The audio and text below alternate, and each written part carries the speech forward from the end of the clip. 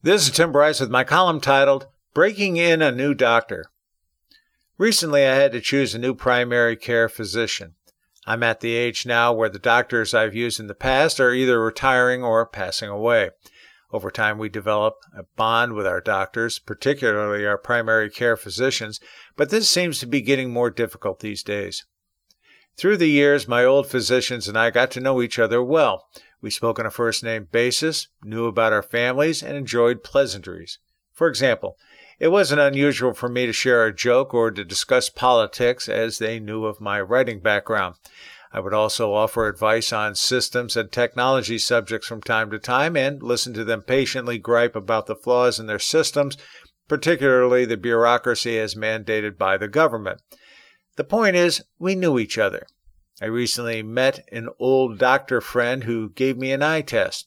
We ended up talking about her days as a Girl Scout leader and mine as a baseball-softball coach. We were both proud of our kids in these groups, particularly how they are all grown up and doing well. If you had a medical problem or question, you would pick up the phone and talk with your doctor, not his or her assistant or nurse. Not so anymore. Now you have to use their internet portals to pose a question, which usually goes unanswered unless a canned answer will suffice. Nor do I want an app to do the same. Sorry, but no. These technical devices are killing personal medicine.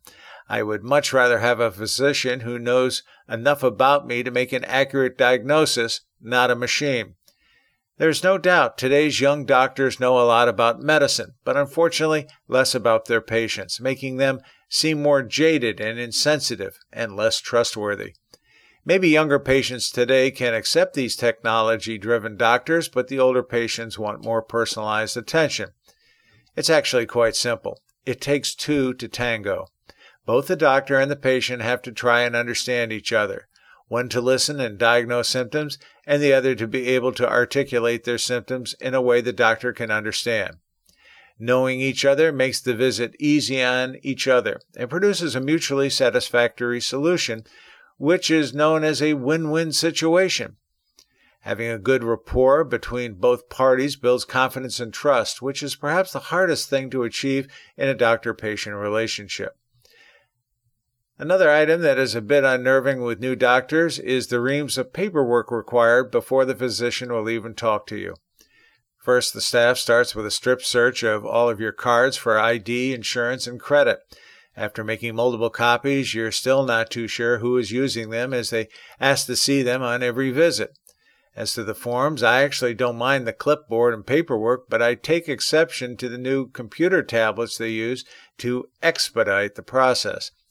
In reality, this is a joke as it is written by idiot programmers who have no concept of user-friendly. In fact, user-nasty is perhaps a more apt description.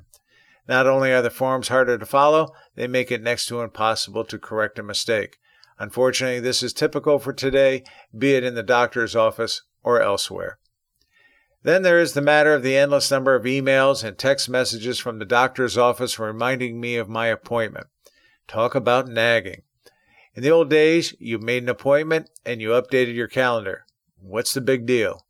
Today, they might send you a postcard a week before your appointment to remind you.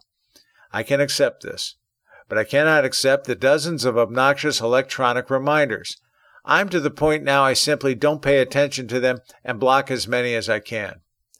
As an aside, in a recent text message on my phone, the doctor's office asked me to respond if I was coming to the appointment. Y for yes or N for no. I drove the program crazy by entering the Greek pi symbol instead. Two can play this game. I've also found I am visiting more and more doctors these days, not because I have any serious medical conditions, but to do nothing more than to take tests. For example, blood, hearing, heart, dermatology, urology, vision, and so on.